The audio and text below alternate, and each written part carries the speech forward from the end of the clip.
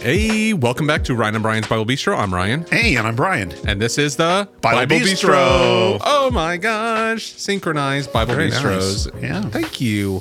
Thank you. Well, it's good to be back here Yeah. again. We just enjoyed a lovely meal Yes. at the Lord's Chicken Shop. At Chick-fil-A, yeah. Had some nice Chick-fil-A. But we should say, I mean, not that there's anything wrong with Chick-fil-A, but chicken fillet, whatever. But it is, we ate light for lunch because we are anticipating smoked pork for supper. Yes, I have been smoking pork all day. Sarver's famous smoked pork. That's right. I don't know if it's World famous. World famous. Yes, Yeah. everyone comes for it. So yeah, we're eating that tonight because we're doing a little. You're joining my small group This should be an tonight. interesting experience. I'll be with the Sarver's small group tonight. And I was this. You were the Jedi Master in the text message, and I was the Padawan. Padawan. Padawan. Yes. Anyway, and then someone says, "What does that even mean?" Is that how they sound? What does that even mean? Anyway, yeah, I'm looking forward to it. Should be fun. And you guys are talking about Revelation. we are talking about Revelation. Now, we're talking about Revelation today, but not the same part. Yes. So, yeah. Yes. So we're glad to be back Yeah. in the bistro. So we just had Isaiah last week. We had Isaiah 7. And we shaving Isaiah. Maybe I should title. Shaving Isaiah. What if I made that the title of that episode? I don't Shaving know. Isaiah. I'm Anyway, not very good at naming things, as you know. That is true. I wanted to name my oldest son Mayor Shalahashbaz, so that tells you something. You're a different cat, Brian, but we love you. We love you. Okay, thanks.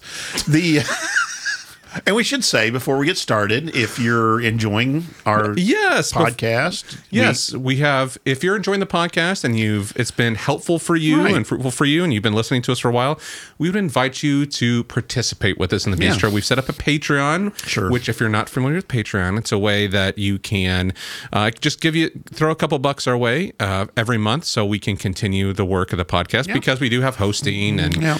There's some expenses. Yeah, we're at Bistro East here in Indianapolis, and Right. sometimes we're Bistro West in Bloomington, Illinois. So and if you do subscribe, you can get some Bistro swag, some swag. Coffee cup, T-shirt. all the things, everything that will make your life complete, Right. can be found on the Bible Bistro. And you can show your support to the Bible Bistro. So the other thing is, I'll say, it helps us a lot when you share with other people. If you have an episode you particularly like or something that you find meaningful, share it out there.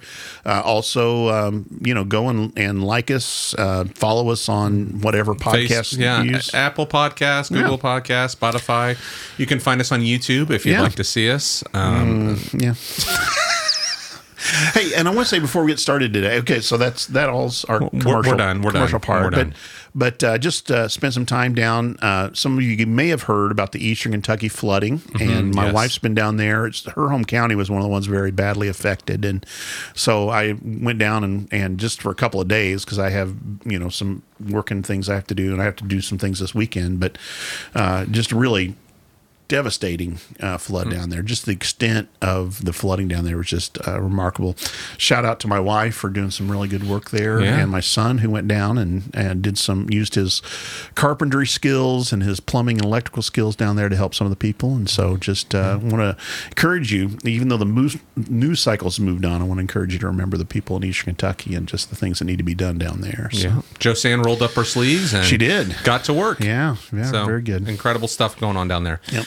All right, so today we're back into Revelation. We've had several episodes in Revelation, and we've I don't know if we've gone kind of sequentially through Revelation or not. Well, I don't think we have. I think we've done whatever we wanted. Random. Yeah, but that's what people like. So, anyways. Here we are. We're moving towards one of the things that we've talked about several times is numbers are kind of an important piece of Revelation. Sure. And it's also one of those things that can be kind of confusing for some people because we're very literal as we're reading today, and so we're gonna talk a little bit more about numbers today. Well, this is very specifically aimed at a question that I heard recently. It was given to me, and so I thought it'd be worth answering. It's one of those things, and you hear some different answers to this. It's about the 144,000. A couple of different places in the book of Revelation, you have this group of 144,000 that are mentioned. We'll look at chapter 7 first of of all. That's the first place we really find this group mentioned. And then later in chapter 14, there's some really interesting kind of language. Again, apocalyptic language. You mentioned apocalyptic language. Numbers are often symbolic. They have a symbolic meaning. They're to be interpreted symbolically. We've seen a couple of examples of that earlier. And so 144,000, that's the way I understand it. Although I will say there are groups that understand this as a very literal reference to a literal 144,000. I'll try to give you a couple of examples of how other people interpret this as well. So and why they're wrong. I didn't say that, but look at, although they are, no, but look at Revelation 7. This is where we'll start with. You want to go ahead and read this for us? Go ahead and read down through verse 8 or so. This is the first mention of this 144,000 that we find. Yeah. After this, I saw 4 angels standing at the 4 corners of the earth, holding back the 4 winds of the earth to prevent any wind from blowing on the land or on the sea or on any tree. Then I saw another angel coming up from the east, having the seal of the living God. He called out in a loud voice to the 4 angels who had been given power to harm the land and the sea. Do not harm the land or the sea or the trees until we put a seal on the foreheads of the servants of our God. Then I heard the number of those who were sealed, 144,000 from all the tribes of Israel. You keep going here? Sure. Yeah. I mean, you can go ahead and just kind of summarize. Basically, it says each of the tribes, Judah, there's 12,000, Reuben, 12,000, Gad, 12,000, Asher, 12,000, Naphtali, 12,000, Manasseh, 12,000, Simeon, 12,000, Levi, 12,000, which I'll go ahead and say now isn't always, we don't always see Levi in these lists. And then it goes on and it says... Issachar. Issachar, 12,000, Zebulun, 12,000, and then Joseph, 12,000, which often you see that Ephraim and Manasseh in the Old Testament. So we have Levi here, we have Joseph, which is unusual, and we're missing a tribe, missing the tribe of Dan, which is yes. Interesting too. But we're not going to get too much into that, but it's something to think about. But and then from the tribe of Benjamin, 12,000. So now even that even number there, that 12,000 for each of the tribes, gives us some kind of an idea. But the tribes themselves being listed helps us understand, I think, how this could be understood metaphorically. And that is, in the Old Testament, the people of God were divided into 12 tribes, more or less coming from the 12 sons of Jacob, although who later changed his name's changed to Israel after he wrestles with God. But you can see that the listing of the 12 here, and we see this in different places. It's in different places in the Old Testament. In fact, if you really want to, I'm not going to talk too much about this. If you really want to understand it, Greg Beale does a great job explaining the different lists we see sometimes and probably why. But often Joseph's 2 sons, Manasseh and Ephraim, are listed instead of Joseph. Joseph is technically the son of Judah, but then Manasseh and Ephraim become kind of the stand-ins for the house of Joseph. Ephraim, of course, later on, and we even talked about this, if you listen to last week's episode, we were talking about the northern kingdom, which becomes known later after the division of the kingdom during the time of Rehoboam. Rehoboam and Jeroboam divide the kingdom. And so Jeroboam becomes king of the northern kingdom, which becomes known as Israel from that time, which gets a little confusing. Yes, it does. Judah is known, the southern kingdom is known as Judah, and the northern kingdom also sometimes is called Ephraim because it is the largest of the tribes that are associated there. And so Judah and Ephraim become one of the ways you can refer to these two nations. We see them particularly in the prophets. Sometimes this is used. And so probably because Ephraim becomes kind of associated with the enemies of, quote unquote, the people of God, the people of Judah. That's probably why we have them not named. Dan is also there, and there's some people who've made a big deal about about Dan in the book of Revelation, and there's some other passages that may lead us there. We'll maybe talk about this another day, although I don't give it too much credibility. But some see this as kind of the tribe that is going to give birth to the enemies of the people of God. Dan is a tribe that is far separated from Judah as well. And so that's why some people think these are not listed. Anyway, I don't want to get too much in the weeds on that because I really think that these 12,000 in each tribe is giving us an indication. These are not literal numbers, right? These are metaphorical numbers. Right. Tribes in the Old Testament, the people of God in the Old Testament divided into 12 tribes. So the number 12 becomes symbolic for that. Earlier in the book of Revelation, we saw the 24 elders, and it talks about the 12 tribes and then the 12 apostles. So one of the ways to understand these two 12s And 144, by the way, for those who are math majors, it's 12 times 12. It's 12 times 12. And so the 144,000 here could be this idea of God's people, Old Covenant, New Covenant, if you want to say it that way, or God's people, before the time of Christ, and then the new people of God that Christ establishes through these apostles together. And then 1,000 is just a big number. So we're talking here about the entire people of God. And that's the way I understand this. Now, again, there are some groups who understand this literally, that there's literally this 144,000. They're going to have a special status or have a special relationship in some ways. Groups like the Jehovah's Witnesses make a big deal about the 144,000. There are other people who see this as kind of literally 144,000 from the descendants of Jacob. And then if you notice in verse 9, there's also this great multitude. After this, I looked. You're going to talk a little bit about that a little bit later, I think. But looked has to do with this idea of a vision. I looked, and there before me was a great multitude that no one could count, from every nation, tribe, people, and language. And so some people understand this great multitude to be kind of the representative of the Gentiles who become people of God, and the 144,000 become descendants of Israel who are the people of God. Again, my problem with that is that it's the even number in every, the 12,000. So I understand 144,000 to be a metaphorical way really to talk about the same thing that the great multitude says. This is all of God's people, right, in a large number, and this is who's being referred to here. And this is the first place we see this. And we're going to see it again later in the book of Revelation. Yeah, that was one of the things as I was teaching, leading my small group through it. Is one of the things that's kind of a theme through this. If we want to talk about this now, is there's this idea is back here in verse 4. It says, "Then I heard the number of those who were sealed, 144,000, and we get the 12 tribes." And then verse 9. After this, I looked. So there's this idea of what he's heard. And then what it looks like. Right. There's this combination of that what he sees helps interpret what he's heard. Exactly. Through all that stuff. And so I think that's a really important theme because we see that, we're going to talk about that a little bit later here in 14 as well. The same thing. And even in verse 5 when it talks about, I heard the Lion of Judah, and I saw a lamb, one that looked like a lamb who was slain. So there's this real, Revelation has this real interesting thing about what John hears and then what he sees to help maybe interpret some of that. And the way he describes these things are very interesting. Again, we talked about the imagery, but I don't know what is the ear equivalent to imagery. Imagery is what you see, but there's also, and we're going to see this when we get to chapter 14, which is kind of really our focus today. There's a description of the sound, both the volume of the sound and also the nature of the sound is described. We have John using several metaphors in order to try to describe what this experience is like for him.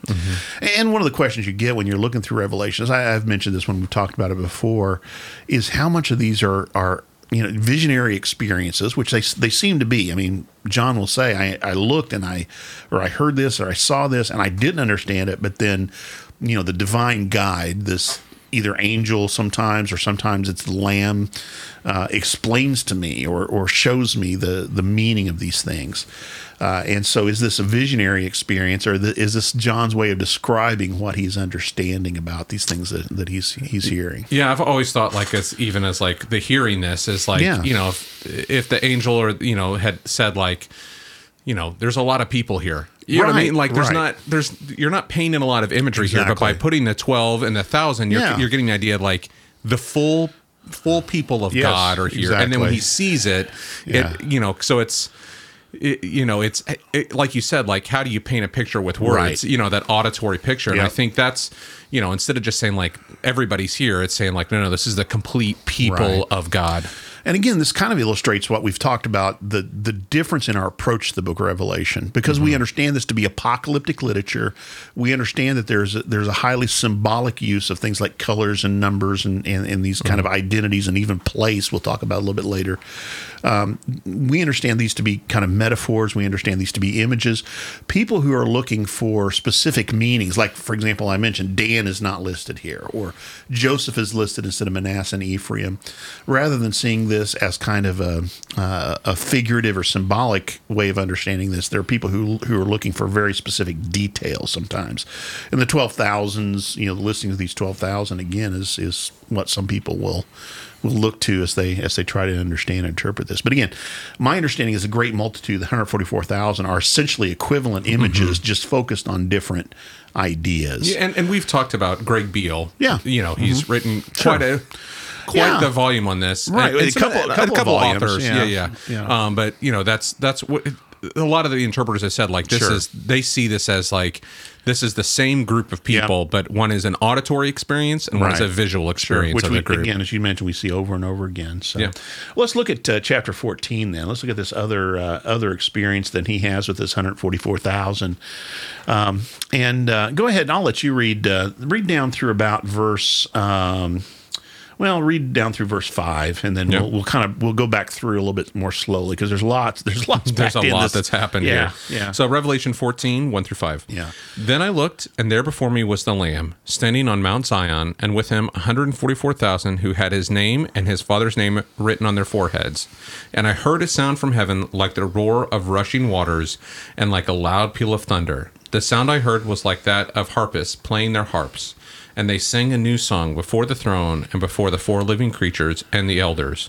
No one could learn the song except the 144,000 who had been redeemed from the earth. These are those who did not defile themselves with women, for they remained virgins. They follow the Lamb wherever he goes. They were purchased from among mankind and offered as firstfruits to God and the Lamb.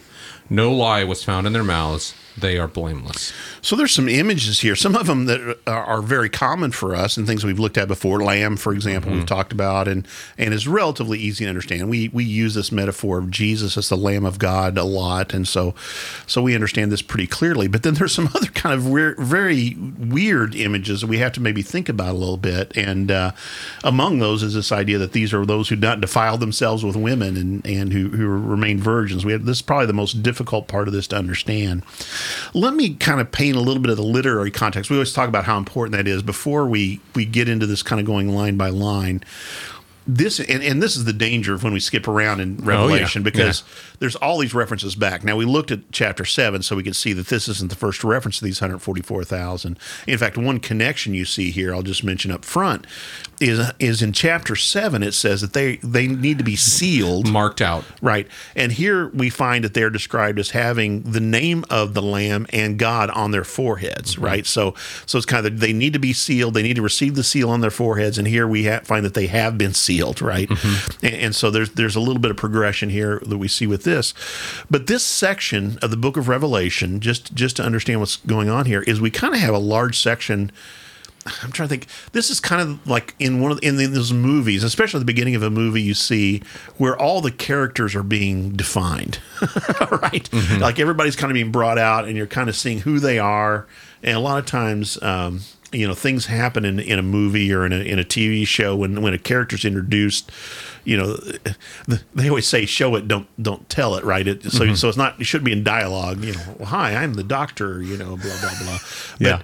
But they come in with a stethoscope and white coat and whatever, and you get a sense of their appearance. Kind of tells you something about who they are and this kind of thing. Well, you get this in this whole section. Really, you get a long section which talks about God's people and the enemies of God's people is the way that I would put this. So, for example, in chapter 12. Beginning there, you get the woman who has, again, 12 stars in her head, right, or a halo of 12 stars, talking about God's people. So you get this woman, and then you have the dragon introduced. And so there's this tension, there's this conflict that's taking place between the woman representing the people of God and the dragon, who is the enemy of the people of God. And then beyond this, then you have this idea of a battle. The dragon is defeated in this battle. But then the significant thing is the dragon continues to rage, even though they've been beaten. And I'll go ahead and say just quickly, we'll talk about this another time, but that whole idea of the cosmic battle has to do with, and the woman who bears a child has to do, and this actually connects with what we talked about in Isaiah in last week's episode. This child that was born is none other than the promised Savior, the one that God had promised would come and who would establish his kingdom, his rule on earth, his eternal kingdom. And so you find this battle taking place, but the dragon has been defeated, right? The child was taken to safety, taken up to heaven, and the woman is protected. She's put into the wilderness and protected. And you find, even though the dragon is defeated, that he continues to rage. Right. And I'll go ahead and say that's a lot of what the book of Revelation is dealing with, is it's really answering this question. If Christ has won the victory over the evil one, right, why do things continue to be the way they are, right? Why does the Roman Empire continue to flourish in the original context? Why did difficult situations continue to arise for God's people? And the answer is in the fact that the dragon, though he is cast down to the earth, continues to rage. Okay, and that's really amazing. Thrashing about. It's central. It's a central point of the book of Revelation. After that, then we have these two beasts who are in cohort.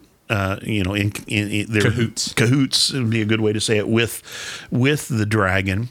There's the beast that comes up from the sea, the beast from the earth. I'm not going to explain this now, but I would say the beast from the sea is kind of in the first century, the Rome and its powers. The beasts from the earth are those local authorities that work in concert with the beast from the sea. Enforce its. In our context, it would be force those to follow the beast of the sea. And again, I'd love to talk about this again sometime. I'll tell you why I think this. I'm just telling you what I think right now, not why. But for us, I would understand that to be any system or any government or any power, any corporation, whatever that works against the things of God. We're being introduced to these characters, right? The woman being the people of God, being protected. We get the dragon. We get these two beasts that are the battle, and then we come to this passage after the introduction of these two beasts. Then we come to this passage where we have the good guys, the Lamb, and those who follow the Lamb. Okay, so these are, again, the people of God. This is the introduction, again, to these people. The way they're described is the names of the Lamb and of God are on their foreheads, which, there's a couple of different ways. This idea of naming things goes all the way back to the letters of the seven churches. There, it talks about a white stone that's given with their names written on it that is known only to them. The idea of naming here has to do with identity and ownership, I would say.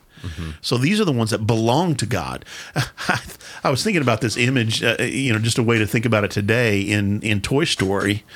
You've got Andy. Yeah, Andy on the bottom of the cowboy's foot. What's his name? Woody. His name's Andy, and that's. Yes, I belong to him. I belong to him, and that's the way it is with these that have the name of God on their forehead. They are God's. They belong to Him.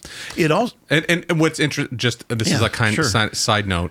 For people that think like the mark of the beast is like a figure, it's right. The mark of the beast is right before this, and it says like they'll have the mark of the beast on them, on their forehead. On their forehead. Well, now we have the mark of God as well. So, oftentimes as some people want to look at the book of Revelation as like, what is the mark of the beast? Yeah. Well, let's ask the same question about what is the mark of God. And that's the other thing I was going to say. It identifies them as well. These are the ones, and the thing about a forehead, if you, I'm not advocating this, but if you get a forehead tattoo, it's a pretty obvious place to have it. I mean, especially your forehead. I mean, let me ask you this: you could land a plane on it. Let me ask you, mine do you think this has anything to do with like I remember flying on the plane and Jewish, they put the scrolls on their forehead. Yeah, you mean the Orthodox Jews. I just I get what you're saying. I get what you're saying, because they would put the scrolls on their foreheads when they're praying, like in a little box. Sure, and here's what I would say. I'm going to be want to be very careful on how I say this. I don't personally think this is a reference to that, but I think those are parallels. Okay, the same thing, and again, I don't. I hope I don't get in trouble for saying this. In the law, I don't think that is literally bind these things on your forehead and on your arms. I don't think that the law is intending it to be literal there. It's basically saying keep these in front of you all the time.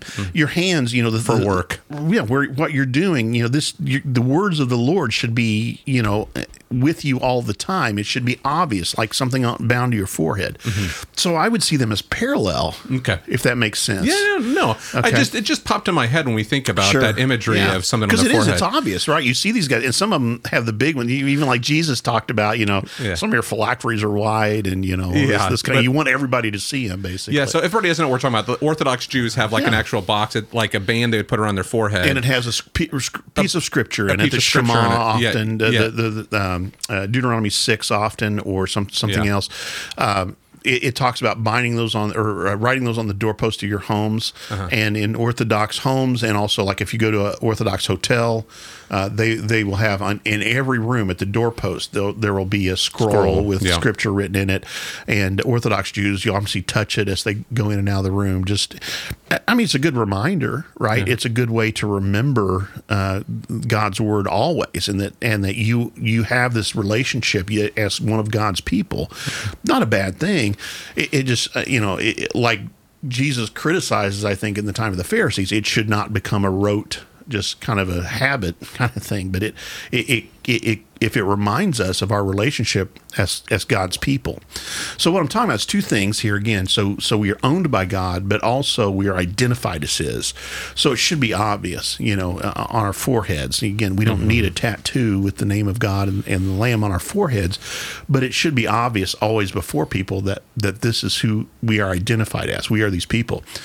And especially in the context of the first century in Rome, and we see other places in Revelation where it talks about this, where identifying as a follower of Christ could have consequences for you within community and within business and everything else, negative consequences. To identify yourself in this way is an important thing. And I think it's the same for us as well. Not to hide or to be ashamed of, as Jesus says, anyone who's ashamed of me before men, then I will be ashamed of them, this kind of an idea. So I think, this is the idea of their identity as well. Now, the next thing is, so it's what you talked about earlier. I saw, verse 1. Yep. I looked before me and there was a lamb, and then I heard a sound. I heard. And then there's this description of the sound. And we've seen this before in Revelation, rushing waters. And I always say before, combustion engines, before amplified sound, before, what else? Explosions, before TNT. Yeah. Loudest kind of things we would have. Rushing wind, the sound of many waters, like a waterfall or a rushing river. If you think about the sounds of that, if you've been to a waterfall, the sound, can definitely be super loud, right? Yeah. And that's the description, the roar of rushing waters and a peal of thunder, some of the loudest things that you can imagine. So he's describing here not only what he sees, but he's describing what he hears. So it has a power to it, I would say. It has a loudness to it. But then he describes harping. Right. It doesn't feel like a rock show to me. When I think of loud, I remember going to a concert once, and the electric guitar was so loud it was like a drill in your skull. Yeah, I don't think it's like that, but the harp, if you think about it, would have how to say this, a melody to it. It would have so I think wasn't just noise. Exactly, that's what I'm trying to say. It's not just the loudness, but it's also the beauty of it, or the mellifluousness of it. What are you? I don't know. But anyway, so the sounds like harpists playing harps, and then here's the real key, I think, verse 3, and they sang a new song. Now that new song that's not the first time we see this in the book of Revelation, and it's not the first time we see it in the Bible. You're flip back to chapter 5 in Revelation, I think, first of all. And read that for us, kind of 5:9 in that context. And they sang a new song saying, "You are worthy to take the scroll and to open its seals, because you were slain, and with your blood you purchased for God persons from every tribe and language and people and nation." So if you go back and think about what's going on here, is John has seen this scroll that was written on both sides. So it's everything that God has revealed about himself and what we want to know. No one has found who, 7 seals, no one has found who can open the seals, but then the Lamb who was slain stands and takes the scroll, and he is worthy. And so they respond to him with a new song.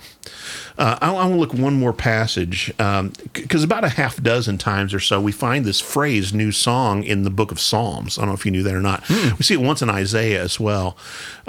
But back in Psalm 98 is one example. Like I said, about a half a dozen times we find this idea of a new song. And by the way, I should have asked this then. In chapter 5, it says he's singing a new song, and then what does it say? You have redeemed people from every tribe. That's fine. Every tribe, tongue, language, nation. Nation. So here's the idea. They're singing this song about what the Lamb has done. Okay. Now, back in 98, go ahead and read first couple of verses here. Of Psalm 98? Actually, go ahead and read verse 3. Okay, verse 3 of Psalm 98. 1 through 3, I'm sorry. I meant the first 3 verses, sorry. Sing to the Lord a new song, for he has done marvelous things. His right hand and his holy arm have worked salvation for him. The Lord has made his salvation known and revealed his righteousness to the nations. He has remembered his love and his faithfulness to Israel. All the ends of the earth have seen the salvation of our God. So, and if you look at the other examples, and this would be a good exercise, look at the other examples where this is used in the Psalms. Look at the other example in Isaiah. What it's really talking about when we sing to God. What are we doing, if you would? You're the worship major. What do we do when we're worshiping God? You're extolling his virtue. Exalting him for his works. You're recognizing what he has done. You're recognizing his greatness. And so a new song is celebrating. Here's the way I'm gonna say it. It's celebrating a new thing that God has done. So if you notice in all these, like we're talking about this new song here, it's because God has now made his salvation known to the very ends of the earth, right? In chapter 5, it says, here's the Lamb who can now take the scroll, and he has redeemed with his blood, which is going to become an important thing here in just a minute again. In fact, that same phrase of being purchased, and we'll come back to that. It says redeemed there, I think, in what you read, but it's literally, it's the word purchase. It's not the word that's normally used for redeemed, and I think that's important, and I'll come to it in just a minute. But this idea of what the Lamb has done, it's a new thing that has happened. It's this new act in God's plan of redemption, and in response, and it often has to do with salvation. In Isaiah, it has to do with salvation. And in response, God's people sing a new song. You get what I'm saying? Yeah. Now, the cool thing about this one to me is this is a song that's known only to them, and I would say it's an idea that they have experienced God's salvation, and so they are the ones who can understand. Right? Yeah. If you're cut off from that, you can't sing that song because you don't know it. Yeah, you don't know. You have not experienced what God has done in Christ, and therefore, how can you sing the song extolling who God is and the great thing he has done? Right. So that's how I would understand that in back in chapter 14 of the book of Revelation again. In chapter 14, this new song they sing, I always say position is important. And if you think about the cosmology, that's a fancy word for the way that the whole world is ordered of Revelation. The throne is at the very center of the universe. The throne on which God sits and the Lamb stands, right? Both of those are true. Is surrounded then by these 4 living creatures. It's surrounded by the 24 elders, and then it's surrounded in turn by these 144,000, the great multitude, all of creation, if you will. The throne is at the center. And so it says that they sing this new song before the throne. So the song's being sung to the Lamb and to the Father in response to this new work that he's done. So before the throne, before the 4 living creatures, before the elders, no one could learn the song except the 144,000 who had been redeemed. Now, again, that's not the normal word for redeemed. That's really, in fact, some of your translations will say purchased. That's what the NIV says. And it says that the same thing in chapter 5. It says purchased in chapter 5 as well. That same word is used in both of those contexts. In chapter 5, it's clear, and I think it's the same here. Remember that chapter 5 is where we saw the 144,000 to this new song, and then we see this idea of they're purchased. There, they're clearly purchased with the blood of the Lamb who's been slain. And so again, I think that's the implication here, although it doesn't say that specifically. The God's new work of salvation through the Lamb, through Jesus, is now worthy of response of the 144,000 who can sing this new song. You can testify to it. Exactly. That's a very good way to say it, that they're able to respond to this salvation work.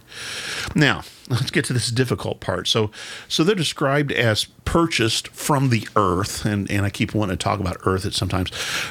Earth, the way it's used in Revelation, is often negative. The earth is where the dragon is cast down to. Sometimes the enemies of God's people are called those of the earth. That's just the way they're described. It's kind of the idea of they are focused upon the things of earth rather than upon these heavenly visions that John is seeing. But there's a redemption of the world, of the cosmos. Then there's two words. Geis is the word for earth here, and cosmos is the word for the world. And there's a redemption of the world taking place. But another day we'll talk about that. But here it says they were redeemed, they were purchased from the earth, right? So they were taken back from the earth.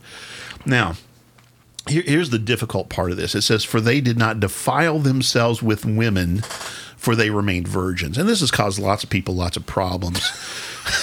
I mean, it sounds negative, right, in terms of this, and I don't think it should be understood in that way. I think we have to be careful. I mean, we don't want to be demeaning to any to a woman or anything like that, and I don't think that's the main purpose. Right. So I'm going to say, in the past, there have been those who've taken this, again, if you take this literally, it's talking about the idea of chastity or not engaging in sexual activity.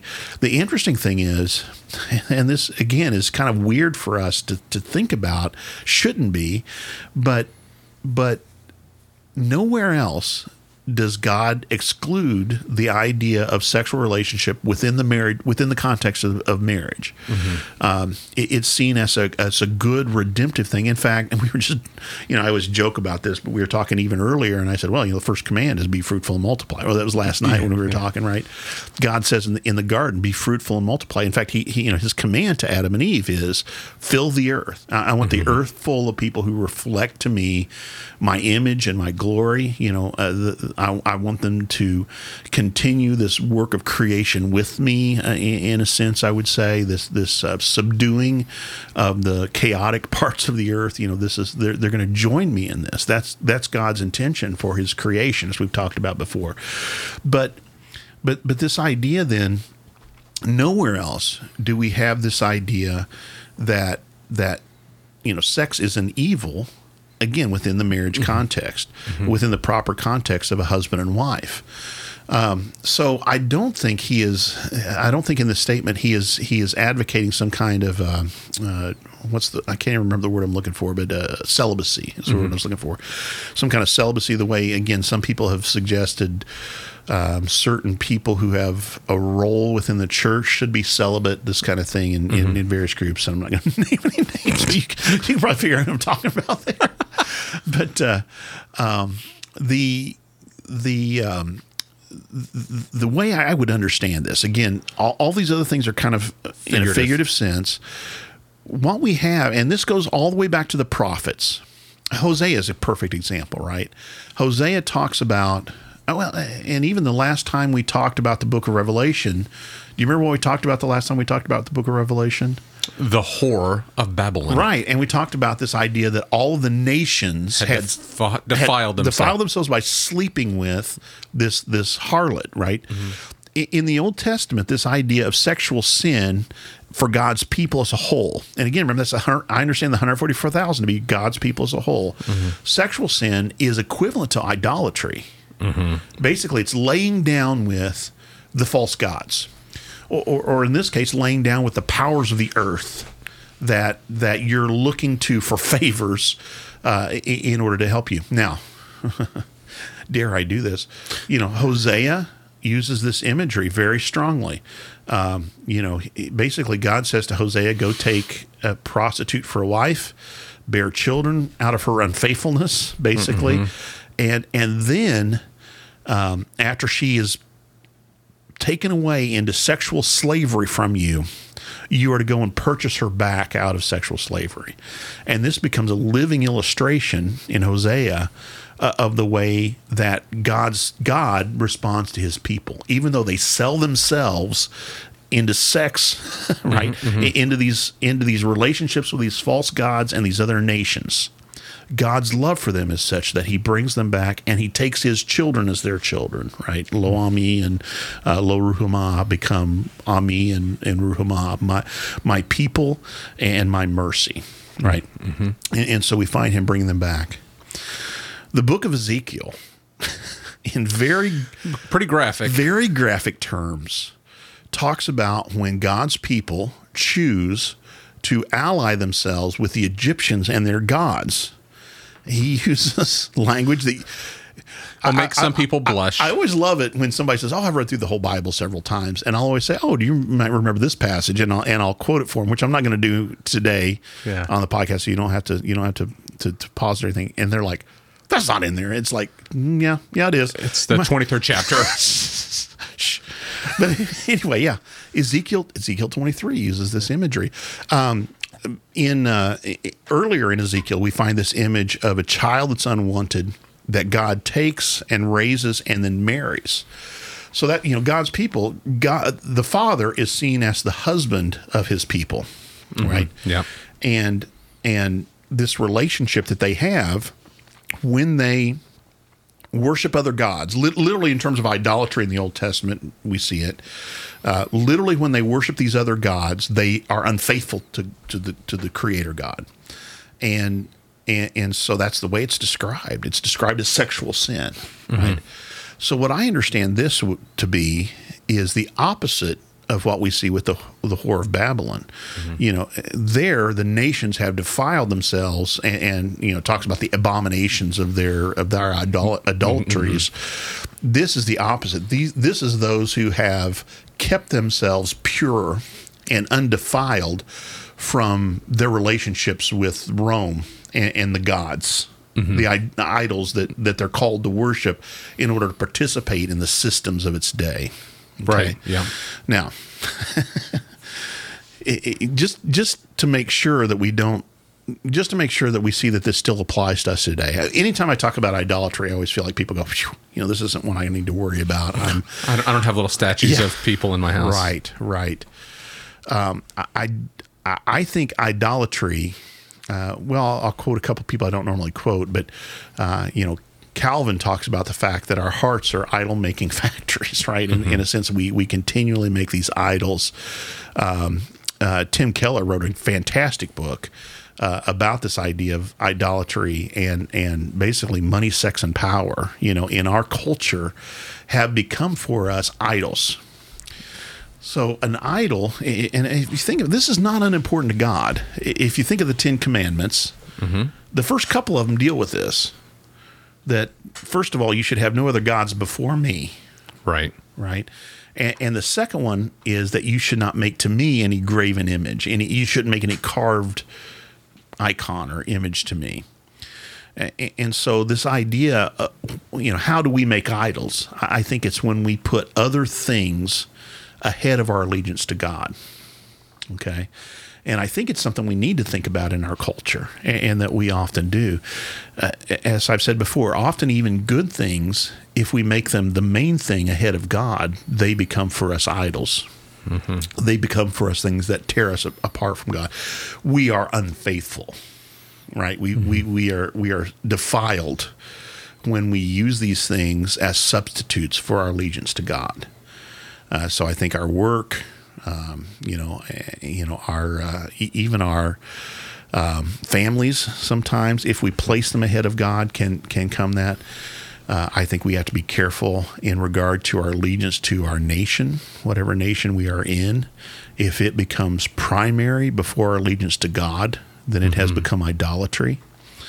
I don't know. What do you want to list? All the things. All the things. Materialism. Yeah, right. Status. Comfort can become for us this. If God's calling us to do something that's uncomfortable and we choose comfort instead, we've put that ahead as an idol. We made that as the primary objective. I think that's, I think Paul talks about, like, we kind of have to always be examining our lives, working at our salvation, and I think that's the hard thing. It's easy for us to sit back, or I think that's their great challenge of where we are positionally in the world and what's happening for probably most of the people that are listening to us.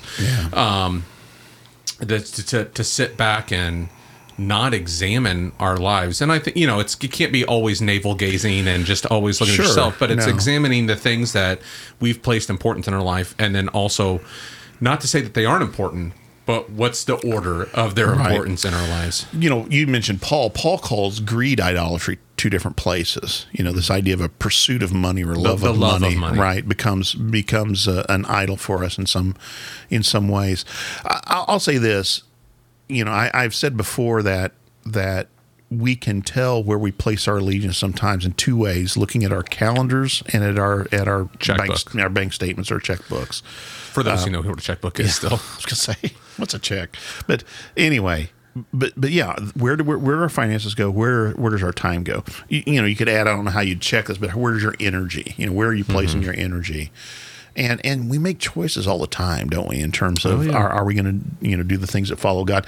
And this is the interesting thing. Then immediately what's followed up with this. So again, I don't see this as women are somehow, well, I need to be careful here, but they're not unclean, and then they're not. Yeah, I think this is the equivalent to what we see with the harlot and those who have laid down in her bed of adultery.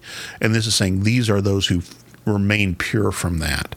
They have not committed adultery with the things of this world, but they have, then the next statement says, they follow the Lamb wherever he goes. And I find that just an interesting statement. We talk about being Jesus followers or Christ followers sometimes. Follow wherever he goes. And, some of the places that the Lamb has gone, remember, this is the Lamb that was slain, is now standing, that they're willing to follow in that way.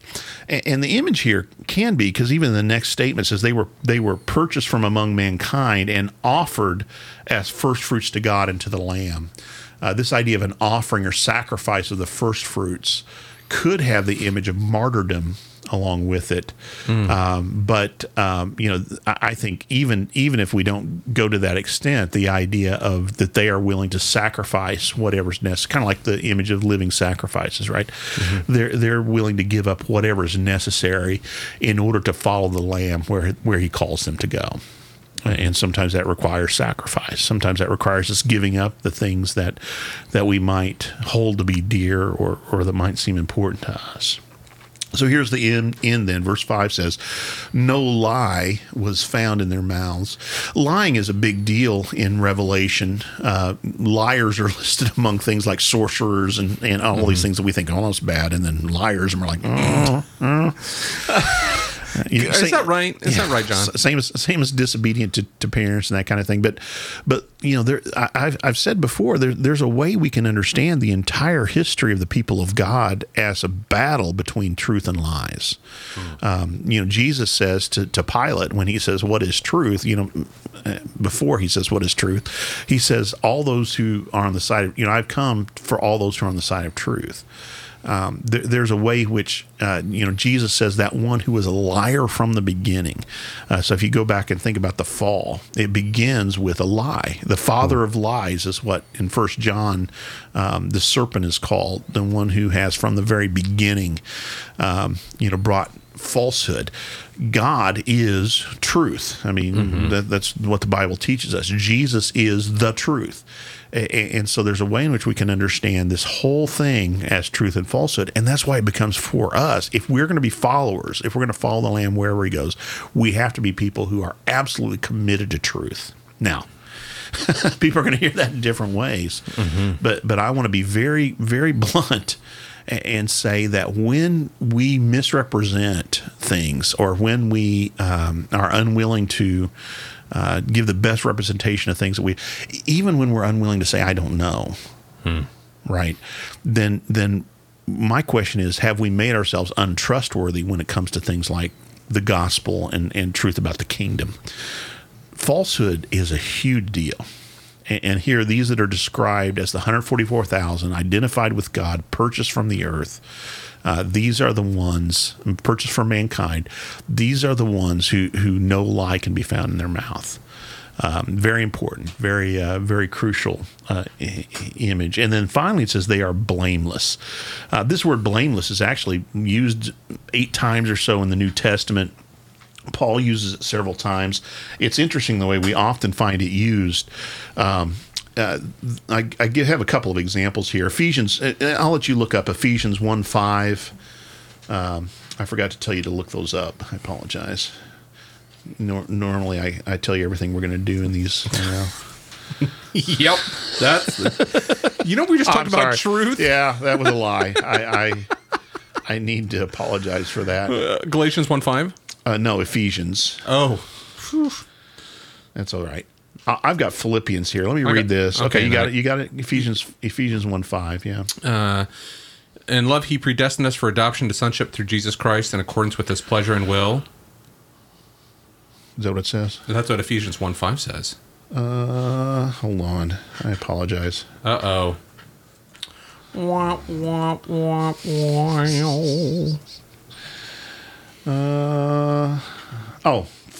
Try 4. For He chose us in Him, and you go back to our Ephesians if you want to understand what this means. Go back to our Ephesians passage, or our series. For He chose Him before the creation of the world to be holy and blameless in His sight, and in love He predestined us for adoption to sonship through Jesus Christ.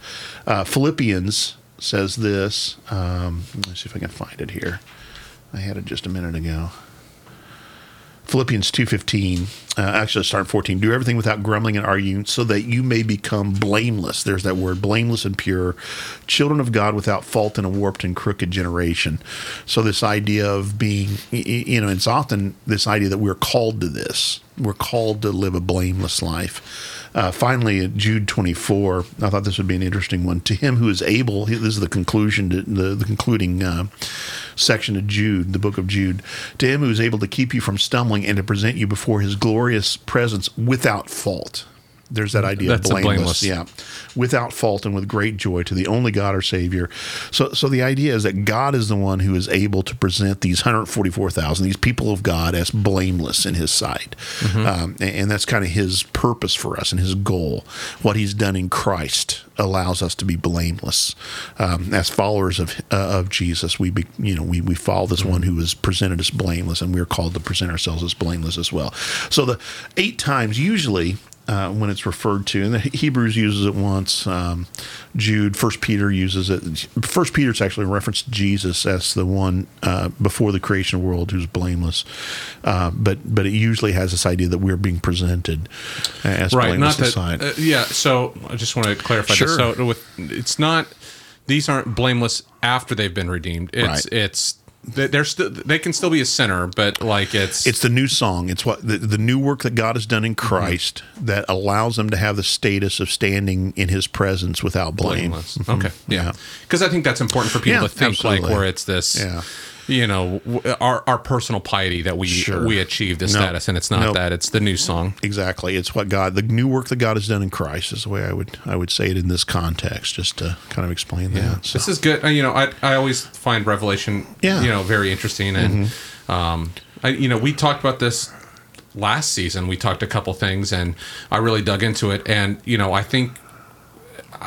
For me, it has become one of the most important books I think that we can be reading. That's the interesting thing for me is that so many people will come to Revelation and they're like, I can't understand it. I'm afraid of it. Even sometimes you'll hear. Mm-hmm. I think just again having it, and that's why I like to talk about it, because I think having this approach. There's some important messages here, and it hits us exactly where we live. Right? Yes. It's really about living among the kingdoms of this world and the powers and the principalities of this world, kind of things Paul talks about, that we don't wrestle with flesh and blood, but it fleshes that out, so to speak. It gives us a bigger image of what that looks like. When we understand it in the context of the first century, then we see how the application remains. even though we are no longer under the Roman Empire, the same kind of pressures and the same kind of calls for us to be unfaithful to God. Again, using that term very intentionally, being unfaithful to God in our allegiance to other things and other powers and other whatever corporations, as I said, whatever. That call remains. As we've said about Revelation before, and as Bob Lowry, who's now gone on to his eternal reward, Bob talks about the book of Revelation as a discipleship manual. Here, it's how we live in the present world. It's not talking about a timeline of the future world. And so I think when we understand that context, like you said, it's super important. Yeah, I was thinking about Revelation the other day, and we in the episode we did on Revelation on the Whore of Babylon, I mentioned that Amos, as I've been reading through the Bible, like some of the language is like it's this mirror, and I was thinking about this the other day, is like, how would you wrap up a book like the Bible? You know what I mean? Yeah, like, what's the last thing? Like, what do you do? You have all this imagery of the Old Testament. And like, for me, as I think about Revelation now, like where I previously had found it so daunting and so forth, but kind of going, this is the perfect conclusion. Yeah, that's well said. Like for me, I think about, I used to watch Lost. Loved Lost. And you got to the last episode, and it's like, and the real thing is, it's like, how do you wrap up this show? Yeah, it's got so many threads, so many threads, themes, right? And I watched it, and I loved it. Yeah, but I was one of the few that loved the conclusion.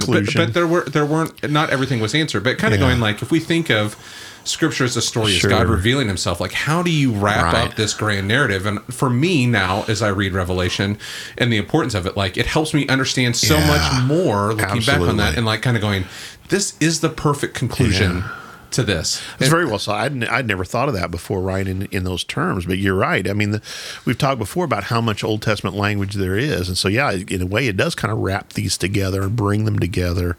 We've talked before about the tree, like the tree of life in the garden, and the tree of life at the end, and there are some of those things that come back.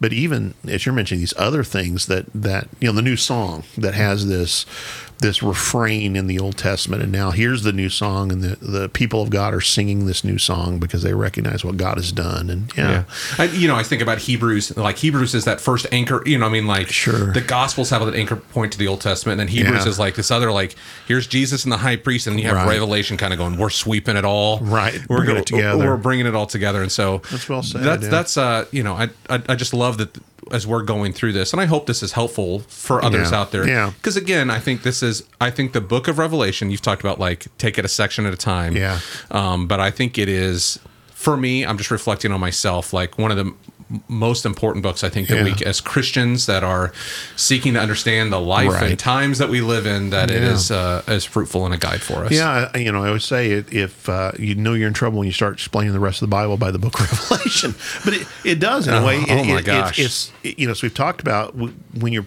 have the perspective of after the event and you look forward, it helps explain what has come before it. So excellent. Well said. Excellent. Well, thanks, Brian. Yeah, I appreciate it. You. We've had 2 episodes now about Virgin Talk. The next one won't be. What else could we? No, I think we're done. We're done with that for a while. Now, so not until Christmas time.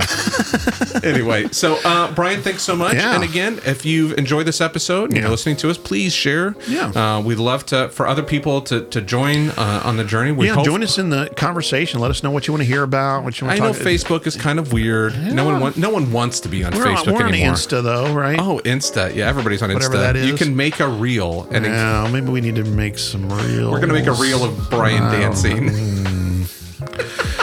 No, or me, or karaoke. Okay. Oh, yeah. That'd be something. Anyway, or send us an email. There's a button up there. I get a lot of spam on that email, but I don't get a lot of emails from people that, so we'd love to hear from you. Yeah. And we do have a newsletter that we are going to put something out on. We've had several people sign up. And good. I've been negligent. Yeah.